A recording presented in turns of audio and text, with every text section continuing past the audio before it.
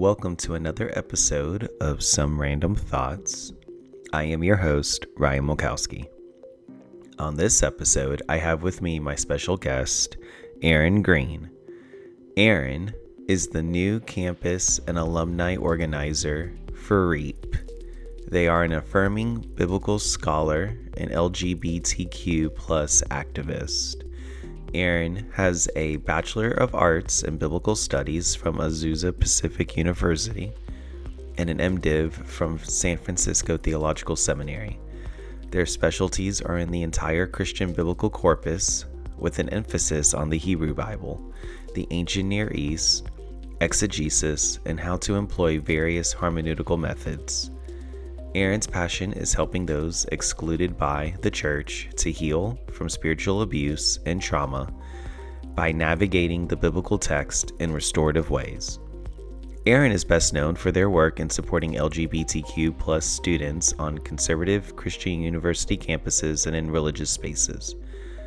Together, we discussed queer identity and Christianity, and Aaron's journey into affirming their fullest self and finding meaning and purpose in the Christian tradition, along with the work they do to advocate for LGBTQ plus rights in the church and on college campuses, especially faith-based campuses with a history of LGBTQ plus discrimination. Thank you for listening and enjoy. Aaron, welcome to Some Random Thoughts. Hi, Ryan. How are you? I'm doing well. How are you? I'm really good. Thank you for having me. I am very excited to have you on. Aaron Green is here with me on the program, and many of you probably know Aaron. You can find Aaron on Twitter. Where else are you? I follow you mostly on Twitter. You're on Instagram too. I'm on Instagram. I rarely make it on Facebook.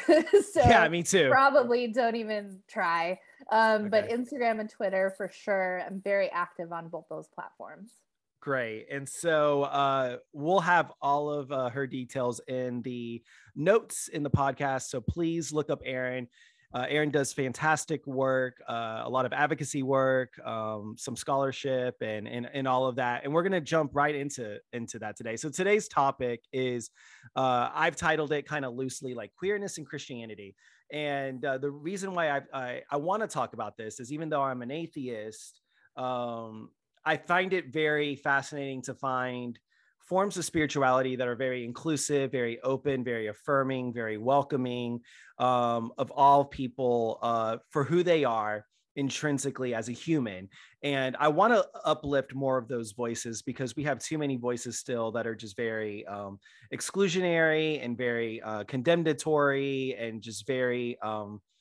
and we still have a lot of problems societally, not just in religion, but societally as a whole, on, increased discrimination and even violence, especially towards trans people, queer people, non-binary people. And so it's important that we talk about these things. And so, Aaron, I'm just glad that Aaron's here, because Aaron's going to share a lot about her story and her background and her education and the work that she does, and really provide a lot of good resources, hopefully for all of us to learn more, especially for those of us who are ignorant, and we need to learn more about how we can maybe reconcile queer identity with the Christian faith. Because as someone who born, raised, and continues to live in the South, we still have a lot of discrimination. We still have a lot of problems, especially with progressive churches in the South, who are really trying to have open and affirming and welcoming spaces, and a lot of hate that comes from conservative evangelicalism or fundamentalist factions of Christianity. So that's just to give you the overview. I'm going to let Aaron talk most of the time, so I'll shut up. But Aaron, first of all, tell the audience more about yourself, and specifically, how did you become a Christian? Why are you a Christian? And how your identity as a queer person, but then also as a Christian, has led you to do all of the advocacy work that you're doing today. Yeah, thanks, Ryan. That's a really great question. It's a lot to unpack, I think, but it is. Yeah, I'm sorry to throw it all at you at once, but good. I feel like you can handle it. So I feel like I can. I mean, I've definitely had to answer this before. So I grew up in an evangelical, non-denominational tradition, and Okay. pretty strictly conservative Christian. Mm. Um, when I was forced to go to church, I did Mm. not want to go. I remember just dreading it. I didn't want to go at all. But Yeah. I think I was reading a Bible that was geared toward young folks. I think I was around 11 or 12, and it was just the New Testament, but Mm. it had a sort of a guide kind of for topics surrounding folks my age, like Okay. dating and sex, and even addressed homosexuality and life in the church as a young adult and all these things. And then when you finish that portion, it asks you to ask Jesus into your heart. and, and I did that. And I was just like, yes, I'm doing this, balls to the wall, like full force. Yeah. Yep. So I think that's when I fully embraced whatever I knew or understood to be God or the Christian tradition, Jesus, whatever. And obviously, I would find out growing up that I was very different from my peers. I was not straight. And I would struggle deeply with my sexuality and my faith, because my faith Right. was the largest obstacle in the way of me embracing who I was as a queer person. And it was just torment and turmoil. It was awful. And I never, though the strange thing is, I never doubted God. I just doubted what the text said. I was like, this doesn't sound right. There's something wrong with the way that we're approaching queer folks or LGBTQIA folks, and the way that we're loving them or talking to them about this topic, whatever. And I always thought something was off when I was, in high school and in my early 20s. So for me, I could not find that point of reconciliation for a very long time with my sexuality and my faith. And what I decided to do, what the route I took was, I went hardcore into the gay scene in Los Angeles. I jettisoned anything faith related. And I just embraced being queer. And I was closeted doing this. I didn't tell anybody about it in my immediate family or my other, my straight friend circles. I just literally showed up at a gay bar one time and was like, here I am, and met people and, kept doing that. Like I would go several times during the week. Well, it turns out I developed a very unhealthy relationship with alcohol, and was using alcohol as a way to numb the pain, the spiritual trauma that I had been going through.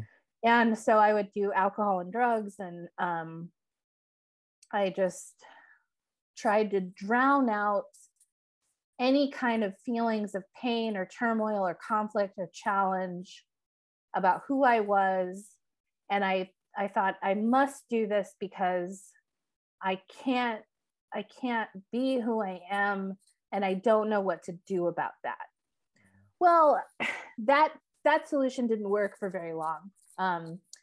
Some people don't come out of those situations alive. I'm lucky I did, to tell you the truth.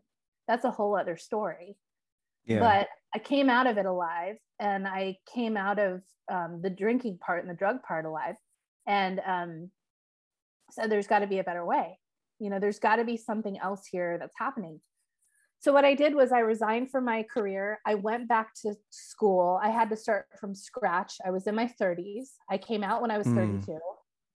And I went back into academia, like straight up, like psychology 101 classes, poli-sci, like all the classes you take in the beginning, because I didn't go to school when I graduated high school. So I started from scratch and kismet and like fate happened. Like at this community college I was going to, there was a New Testament studies professor and doctor or PhD in New Testament studies teaching philosophy of Old and New Testament at this community college. It was so random and weird. Yeah.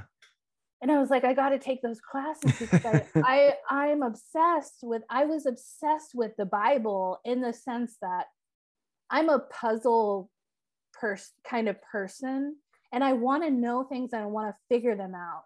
And even if I can't have all the like tangible answers, I want to know how the puzzle kind of works. I want to know how someone really can approach the text. Am I allowed to do that as a queer person? And how can I do that? And whatever, that was something that was so interesting to me. And there was a part of me that wanted to latch onto my faith still. So this professor quickly became my academic mentor, and I came out to him, and he was like, oh, well, you must do this. This is your vocation. Like you are so talented and gifted in exegesis and hermeneutics and all these things. Like this must be your vacation, or not vacation. It was not a vacation. Vocation. Your vocation. Yeah. The vocation. Wait, you didn't think that like rigorous academic study was like, blissful or just fun or anything like that? Okay. I did it first. I thought it was great. And then I got into grad school and I was like, oh boy, this is killing me. Yeah. But anyway, so he was the first clergy person that I was able to come out to who affirmed me as queer and affirmed me as like a queer person having legitimized authority over the text. And that was shocking to me. So because the evangelical Christian church teaches women, especially queer people, do not have authority over the text. Right. That belongs to discursive authority over the text, belongs to straight white men. Yeah. Right? Yeah. And those are the folks that we have looked, or that I have previously looked to legitimize in some way Christianity, faith, or the text. So this was the first time I'd ever heard like, oh, I can do this. I can actually go down this journey of learning and deconstructing and analyzing the text, because that was what I was interested in. I was never interested in being a pastor. I was never interested in any of the clerical pieces. I wanted to be a professor. I wanted to take I wanted to deconstruct things and build them back up again, or just move the parts around. And you wanted to be a true academic, like I wanted to research and break things down.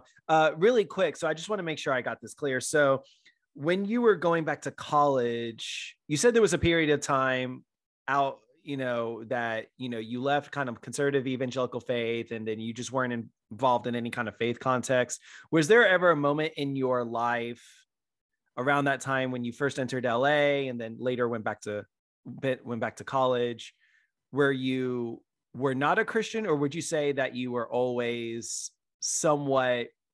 there was always some belief in a faith or a spirituality in a God or an afterlife or just something? Or did you have moments of like agnosticism or atheism where you were like, no, I just don't believe this anymore? I'm just interested to kind of hear that whole transition, because that's a huge transition to move from conservative evangelical environment, but then you have, your feelings, these, sexual and identity, gender identity feelings that aren't lining up with your perceived beliefs in Christianity, which obviously is going to cause, like you said, lots of spiritual trauma, lots of pain, suffering, things like that.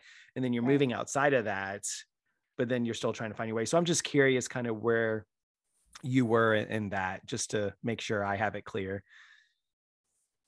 So I think I did believe. I think I believed in something. I believe that there was something bigger. I believed in God.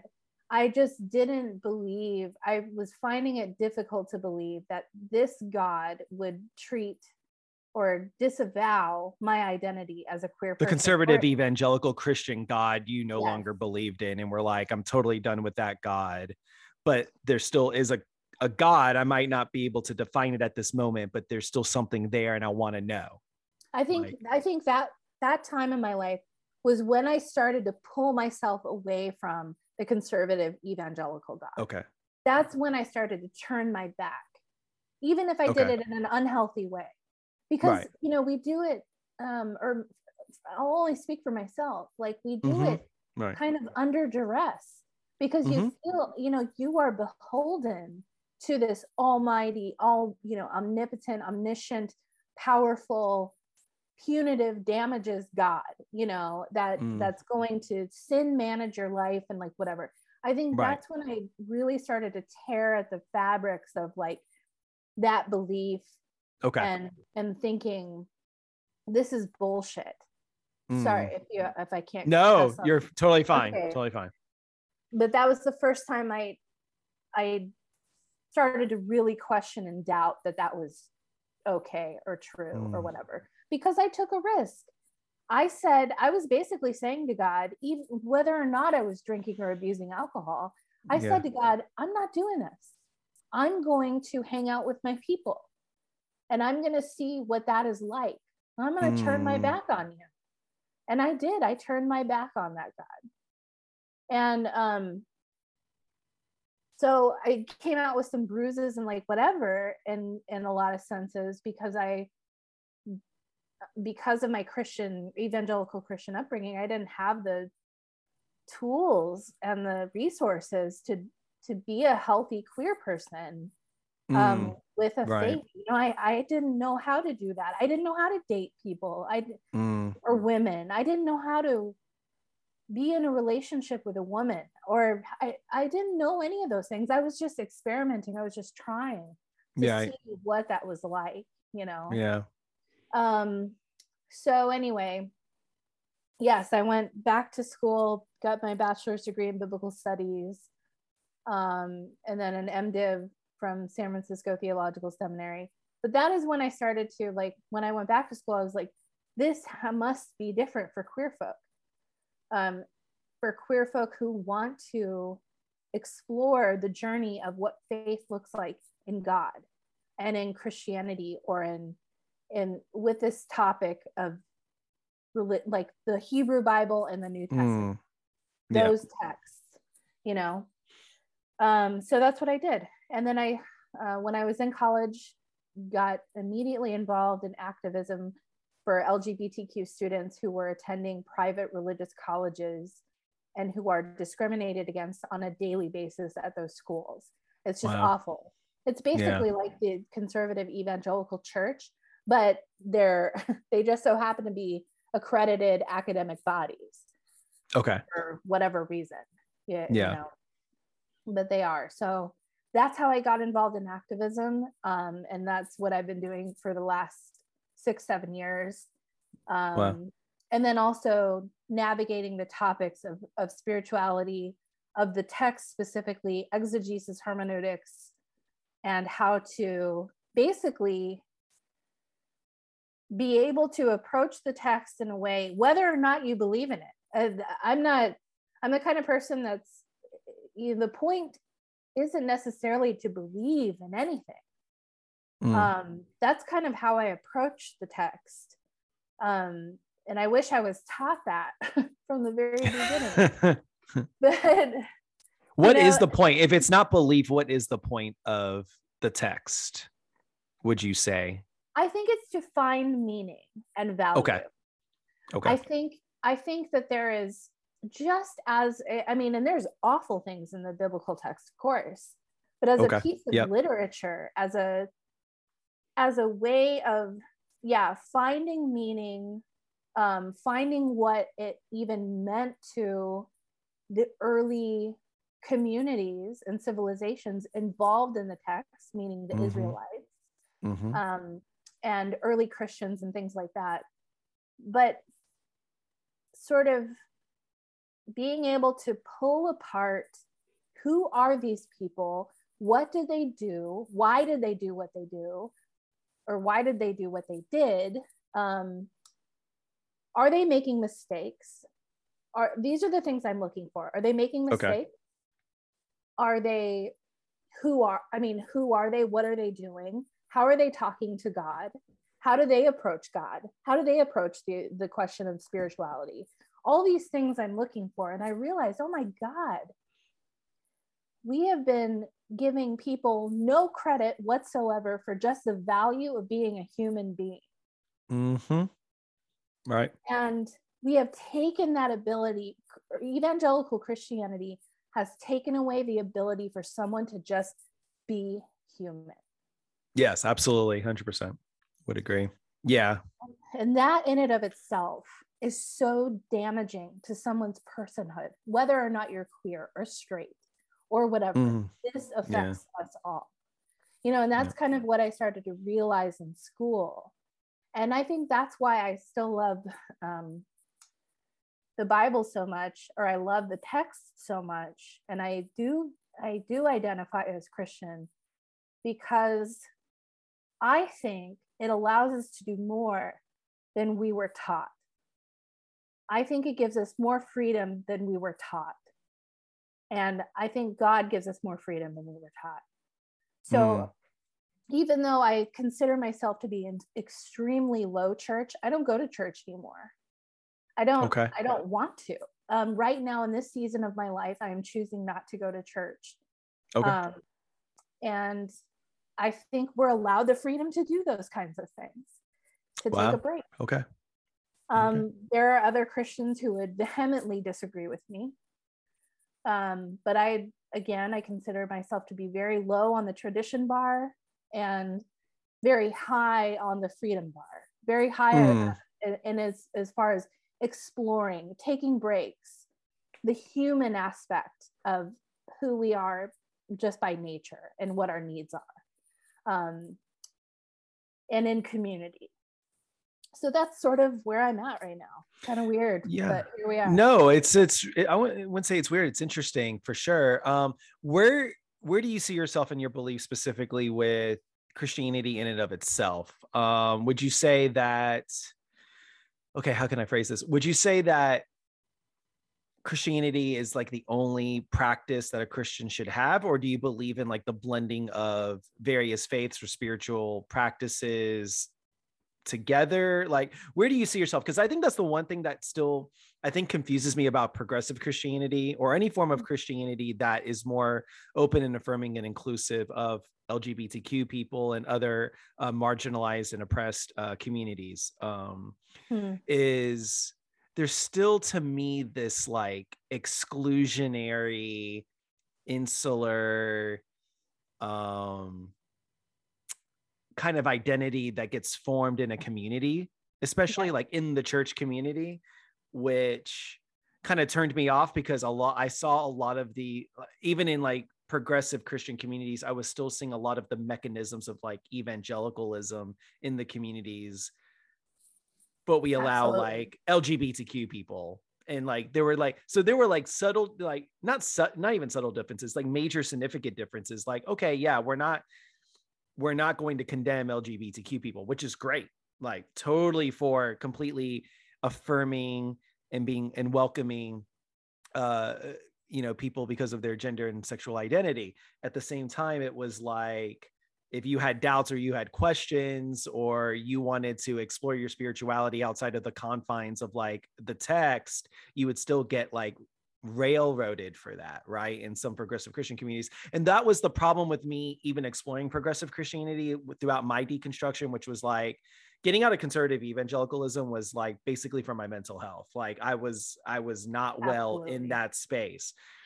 So progressive Christianity did a positive thing I will say about it is it gave me a landing space. It gave me like a spot where I could like feel like I could still be a part of this thing, this community or this tradition or this movement, but without so much of the toxicity. And yet I think I still wrestled with, okay, my beliefs are still evolving and changing, and I just can't hold on to this thing anymore. And as beautiful as a community can be, and as important as community is, because we are, as humans, social animals and social creatures that are wired to be with other people, for, innate mechanisms like survival, and more self-actualized mechanisms like being able to seek employment and have family and find fulfillment and meaning in those various things. So for you specifically, how would you address, first of all, let me ask you, Aaron, what are your specific beliefs, your personal beliefs about exclusivity versus inclusivity when it comes to the Christian tradition? And then I'll ask you something else later. I don't want to put too much on you. So how would you feel about, what are your particular beliefs about that? I don't believe in exclusivity at all. Okay. So one of the most important moments I think I had, like in one of my classes with that professor I was telling you about earlier. Yes. He brought a Jewish rabbi into our class, and it was philosophy of the Hebrew Bible. And this rabbi, this teacher and an incredible scholar said, don't ever tell a Jew what the Hebrew Bible says. Oh, love it. Oh man, that's so good. That's when I knew, I'm like, I better keep my mouth shut, and I better start listening to Jewish folk, and I better start I learned about, in school as I would go along, learning about Midrash, learning about, ancient Jewish thought, and even, and to expand on that, it was like, not just Jewish thought, Black women's thoughts, Black men's thoughts on the Hebrew Bible, Muslim thought on the Hebrew Bible, all those things. I am not an exclusionary person. I think that that's a dangerous thing to do. I think we need to invite folks in community, in communion with one another, and listen to one another. And I'm not saying that'll solve all the problems. I think humans will always have conflict and challenges and things like that. But I don't think that Christianity is exclusive to Christians. Okay. At all. And I don't think you have to have a specific set of beliefs or values in Christianity, whatever XYZ theological statement may be, in order to be labeled a Christian or in order to be acceptable before God. Okay. No, that's really good to know and to hear, because I feel like, so what is your perception then of like faith community spaces or church spaces then? Like where is, and then we'll focus on progressive Christianity, because obviously it would be hours of like, we could talk about all the nonsense of like conservative or fundamentalist evangelical faith. Like, let's just not go into that. It's just, that'd be a whole different conversation of all the problems with that. But let's focus on the progressive Christian space. First of all, how do you feel about the term progressive Christian? First of all, I never asked you, like, how does that resonate with you? Is it problematic? Is it accurate? How do you feel about it personally? I think words matter. It's very problematic. Okay. And it's vague. I mean, it doesn't, like, just because a church says they're LGBTQ affirming, and they could have a Black Lives Matter flag and a rainbow flag or trans flag or whatever on hanging from their church rafters. Right. I don't know. That doesn't tell me anything, honestly, about the heart of those people who are actually going there, and like what kinds of discussions they're having, what kinds of organizations they're working with, or people they're talking to. So progressive to me just means like you want to not be conservative anymore, because conservatism or conservative Christianity has somehow been damaging. You recognize that it's damaging. It's not okay. Yeah. That's fine. I get it. But I mean, I personally don't, like I said earlier, I don't go to church right now in this season, because I think I recognize that there's a chasm between like the actions of what progressive churches do and what they say they're going to do. Because human history repeats itself. We build the same prisons, I think, that we're in sometimes in the evangelical church. You know, right. Sometimes we do that to ourselves. And instead of it becoming about, you know, like you might be more inclusive or whatever, you might be more gung-ho about civil rights or whatever it may be, but you're still exclusive in the sense that like you're closing yourself off, I think, to well, I think they care. I think there's this particular care over how they look as a person. Like and I feel like for me anyway, as a like growing up in evangelicalism, that was so important to be right all the time. Right. Because apologetics was key. It was everything. It was everything. Yeah. Right. Not loving people, you know, it was like, I gotta be right. And I think that some of those things trickle over into progressive Christianity that need to be right about the topic, about the passion, about Black Lives Matter, about queer rights and things like that. Yeah. Rather than taking the right actions for those communities. And, you know, I'm just not, I took a polity class, I had to, I'm a member of the PCUSA, but I was just like, this is the most boring, worst thing ever. I was just like, get me out of here. So, but I have amazing friends who are so good at, and wonderful, you know, at things like that. I just never was interested in it. And I don't know, I kind of feel like I've always been a black sheep in some sense, always going against the grain. I don't know what that's all about, but I feel the same way about church, and I feel that way to this day. And maybe someday I'll want to return. I don't know. But right now I just don't feel like going. And that's my word on it, you know? Yeah. No, I appreciate it. I wanted to ask you about this one criticism that I'm seeing, especially in the atheist community, specifically the queer atheist community.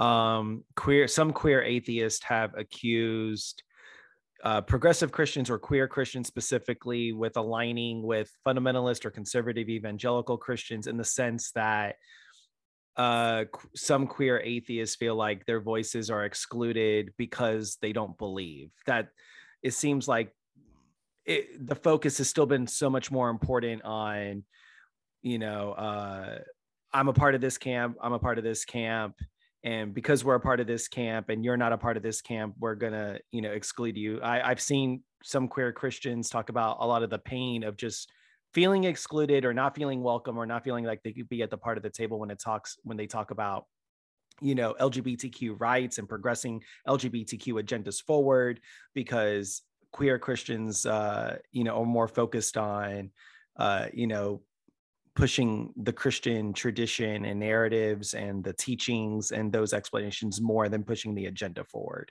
What is your response to that? I don't know if you've seen it on Twitter. I mean, I've seen it on Twitter. I'm not even a queer person, but I don't know if you've seen criticisms from queer atheists about how queer Christians operate in society and when it comes to LGBTQ rights. What would your response be to that as a queer Christian?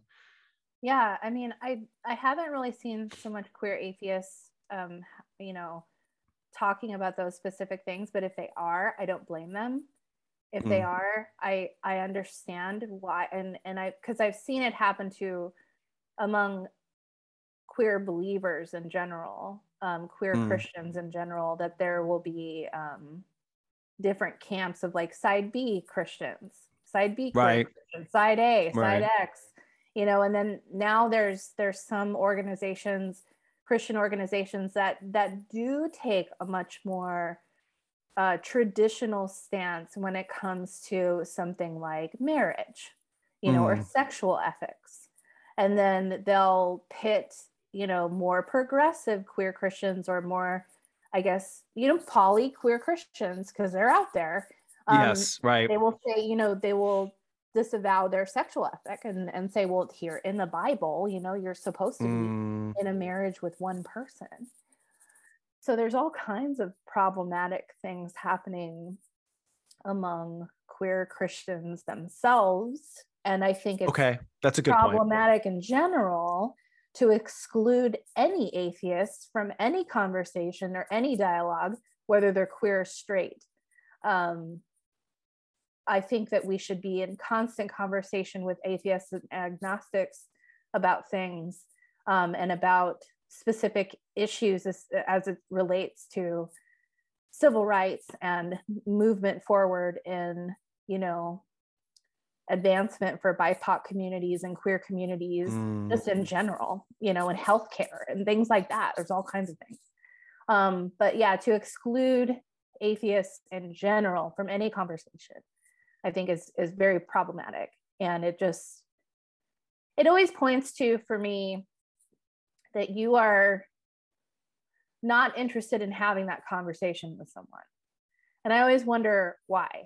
Like, why not? Why do we have to exclude queer atheists from the conversation or the dialogue?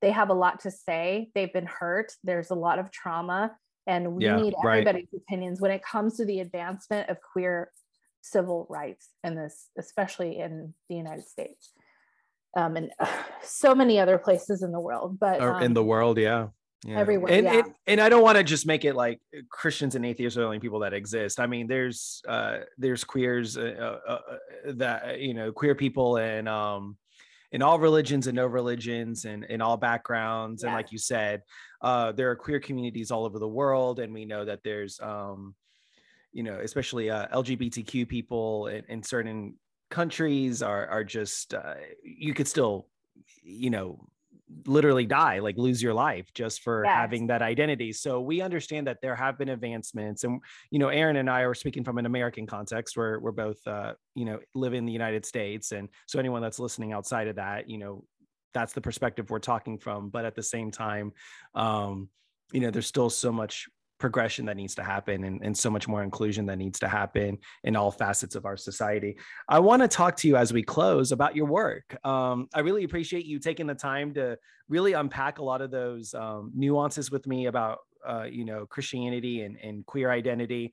And you've done such a beautiful job with that. But tell me more about REAP, the Religious Exemption Accountability Project, that you are a part of. What is REAP, and why does REAP exist?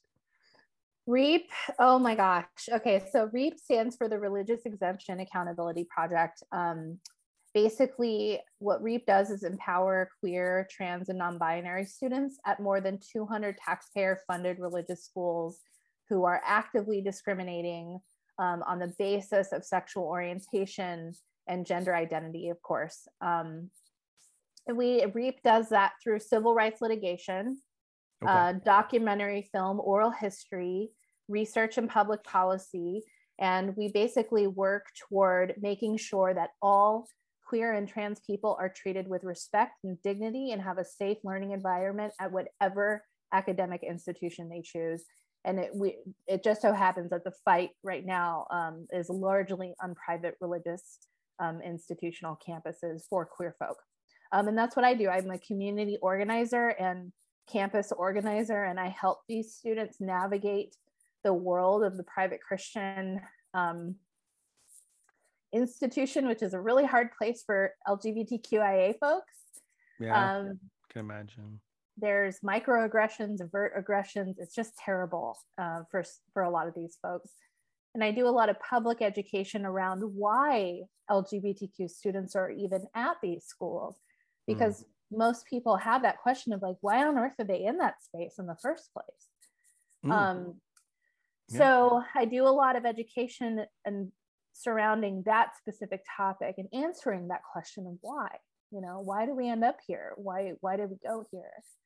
And then I help these students basically, do whatever they need to do to protect their rights, whether that's filing Title IX complaints, accreditation complaints, creating petitions or direct action organization, anything like that. REAP is the only organization doing what it does right now. So it's really important work. Well, I appreciate you and the work that you and others at REAP do. Really quickly, what has historically protected private Christian institutions specifically from not, you know, not having any kind of negative consequences levied against them for their discrimination against queer, non-binary, trans individuals? Coming up under the banner of religious freedom. Okay. They want to protect their religious freedoms. And they basically petition the government for protections of that alleged freedom to discriminate. So basically, it's the Department of Education and the Office of Civil Rights that are the ones who are responsible for handing out Title IX. There's Title IX protections for these students, and there's other various things that protect them. But Title IX is one of the largest statutes. Okay. And it's been around since the 70s. It used to be protect solely on the basis of sex, but now it includes gender identity and sexual orientation, which is very important. Yes. But what these schools are able to do under the banner, under the argument of religious freedom, is claim an exemption from the government to being able to follow Title IX anti-discrimination policies. Wait, so let me get this straight. So they don't have to have Title IX at their school? They're exempt from it? They do have to have the clause up there. Oh, you have to? Okay. But what they do, so let's say, XYZ student is going to Biola University. Okay. And they were this LGBTQ person was discriminated against at Biola.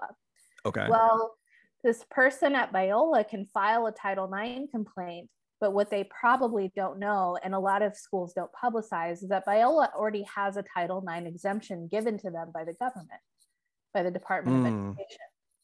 So that student is no longer protected under Title IX. So it's they have Title IX, but there's the exemption. They have the exemption that basically removes all responsibility of enforcing Title IX. And so therefore they can discriminate against these people without retribution from the federal government. Especially queer folk. Because normally a Title IX complaint, like if it were a straight person, would probably be like, yes, we're going to take this seriously. Okay. For a queer person, it's a threat to the university. So, it's pretty wild stuff. And these schools get they're taxpayer funded. They get federal ask you that. Government. Yep. Yes. And they're tax exempt. Okay. Yeah. Which is, obviously one of my major issues with, I think, Christianity in general, especially a lot of churches is because churches, are tax exempt and, they contribute nothing to, the tax, to taxes, federally, state and local. And yet, they're still allowed to receive. So like one of the biggest issues are private Christian universities that are maybe fully accredited by various accrediting bodies. And if you're accredited by accrediting body, you qualify to receive federal funds, like for financial aid and stuff like that.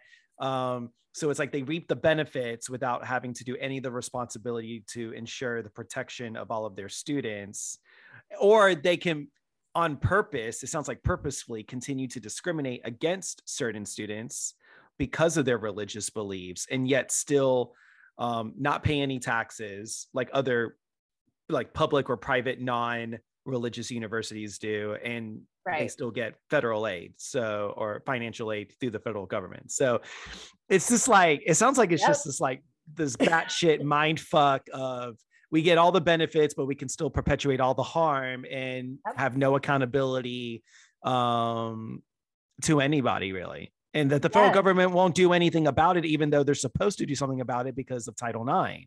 So it's it blows my mind. And this is one of the reasons I really wanted you to come on to this podcast, is to talk about this, because it's just it makes no sense to me how the federal government is allowing this to happen in the first place. They are not only allowing it, they are the ones perpetuating it in some sense, because they're the ones handing out the religious exemptions to these schools. Okay. So they're in some way they're responsible, for they're culpable, allowing it to happen. But you made just a great case for me as to why people should be concerned about this in general. Your taxpayer dollars go to schools like Biola. They go to school like, or go to schools like Liberty University in Virginia. Right. They go towards discriminating against LGBTQ students every single day. So, it's horrible. Yeah, it's pretty bad. Tell me about tell me about, you made a good point earlier when we first started talking about REAP. How do people that identify as queer, non-binary, trans, gay, lesbian, bisexual, how do they end up finding themselves at these institutions? Yeah, most likely, like for example, how would somebody find themselves at a Biola or at a Liberty or at a Wheaton or one of these other schools that will deliberately discriminate against them, deny them their existence as a you know, gender and sexuality wise? It's like, how do they find themselves there? Why would they stay there, knowing that it's probably a really toxic environment for them, and it's just not a safe environment, to be honest? Tell me a little bit more about that. What are the stories that you've heard or you see? So there's basically three main answers to that. Okay. The biggest one, I think, is that most queer and trans students don't even discover or realize that they're queer or trans until they're in college, until they're in that space. And what has happened is that sometimes that's the only college their parents will pay for. Sometimes that's the only space the parents will fund. And they'll say, you're going to this school, you know, because I'm paying for it. I'm paying your housing, I'm paying your meals, I'm paying your whatever, and you're going to go here. A lot of these students have grown up in the Christian tradition. And so, like, if you're between the ages of 17 and 24, you don't have a lot of financial independence to be able to say, oh yeah, I'm going to go here instead of here, you know, especially if your parents are flipping the bill. But once they discover that they're queer or trans, and then they realize everyone around them, including their school, is non-affirming, then they're kind of stuck, you know, like they have no safe spaces or no safe community to go to. And so the third thing would be, well, why don't they just transfer? And that kind of ties into like the age range again. Like that's a huge thing to ask of someone. That's a huge financial and logistical uprooting that someone would have to do. Transferring is really hard, and sometimes other schools won't take like your full amount of credits, so that'll expand your graduation time, things like that.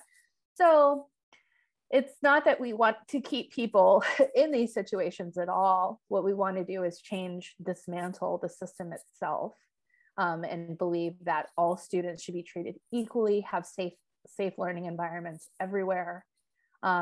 But yes, I mean, in some situations it's like desperate and you should, you know, if you can, get out. But that's just not always feasible, you know, especially. Well, thank you for explaining that. Yeah. No, thank you for explaining that. I think you would hear a lot of pushback of like, oh, why would they be there? Why can't they just leave? And you've given a lot of really good reasons. Is like, we forget, like, college students are still really young. And like you said, they are just beginning to have independence, and they don't really have that. And they don't really have like that true independence. There's still there's a shift from dependence to independence in those years. And so you've made a lot of great points there. One other thing is, what is the goal then? Like, if you had a magic wand and you could just, what would REAP do if it just had all the power, all the control, and could make things happen? Like, what is the goal? Like, what would you like to see happen? Like a complete removal of the religious exemption? What's the end goal? That would be a huge step, the religious exemption piece. But I think just we want, the fact of the matter is there are students who are Christian and queer.